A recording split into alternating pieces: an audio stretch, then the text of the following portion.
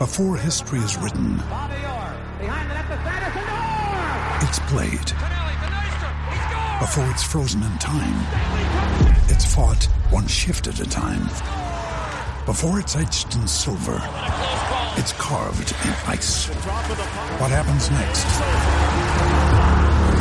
will last forever. The Stanley Cup Final on ABC and ESPN Plus begins Saturday. You're tuning into Black and White Sports on YouTube. The no-holds-barred truth on sports. The main event starts now. All right, guys, we're going to be talking about New York City and their mayor, Eric Adams, here in this video. Now, guys, when it comes to the virus, COVID-19, Democrats have really been pushing a whole bunch of fear on this virus. Now, guys, I just recently got over the virus, and this is just for me right here, okay? Maybe your experience is actually different.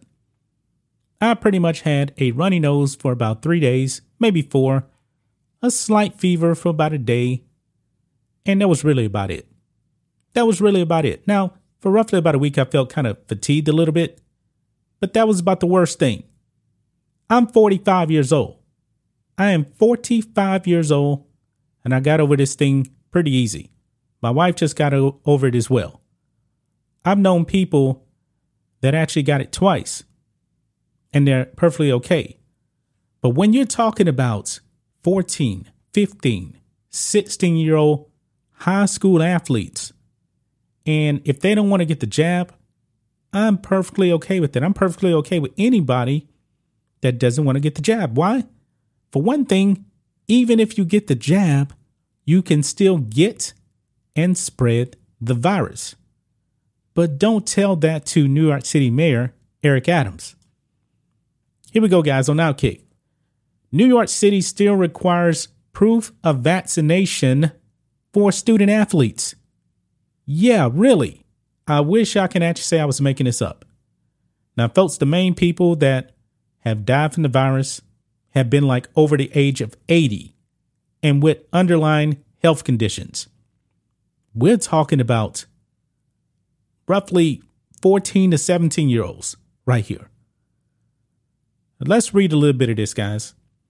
New York City continues to lead the charge in the competition for most ridiculous city in the country. I agree with that. Mayor Eric Adams, fresh off demanding headshots of job applicants in order to increase diversity, I think I did a video on that, is allowing New York City public schools to enforce COVID-19 vaccine mandates on young students who wish to play sports. Now, guys, if you get this virus and you are active, for the most part, you're going to be okay. Like me. I usually go for a walk every morning. I get on the bike. One thing that this virus has definitely taught us, you need to take care of your health. And when you're talking about high school athletes, they usually are going to be pretty active because when you're that age, a lot of kids like to run around and play sports. But if you actually look here, it says on the website of these cities, the Department of Education specifically highlights that all students participating in the public schools athletic league must submit, quote, proof of vaccination. Yeah. You can see right here on this consent form right here, all students participating in PSAL must submit the following forms. Pre-participation sports physical examination form. Form date cannot be more than 12 months old at the time of participation. Okay, I'm fine with that. Parental consent form. Yeah, parents should actually have a say on if their kid can actually play sports or not. But right here, proof of COVID-19 vaccine. I'm not down with this. I am not down with this. Now, if you are in the People's Republic of California, they really did something really, really stupid. UC Berkeley is actually requiring masks if you don't get the flu shot. Yeah, not talking about just student athletes. I'm talking about just students in general. If you don't have the flu shot, they're going to make you actually wear a mask for the flu. This is insane, folks. I don't know what is wrong with these liberals.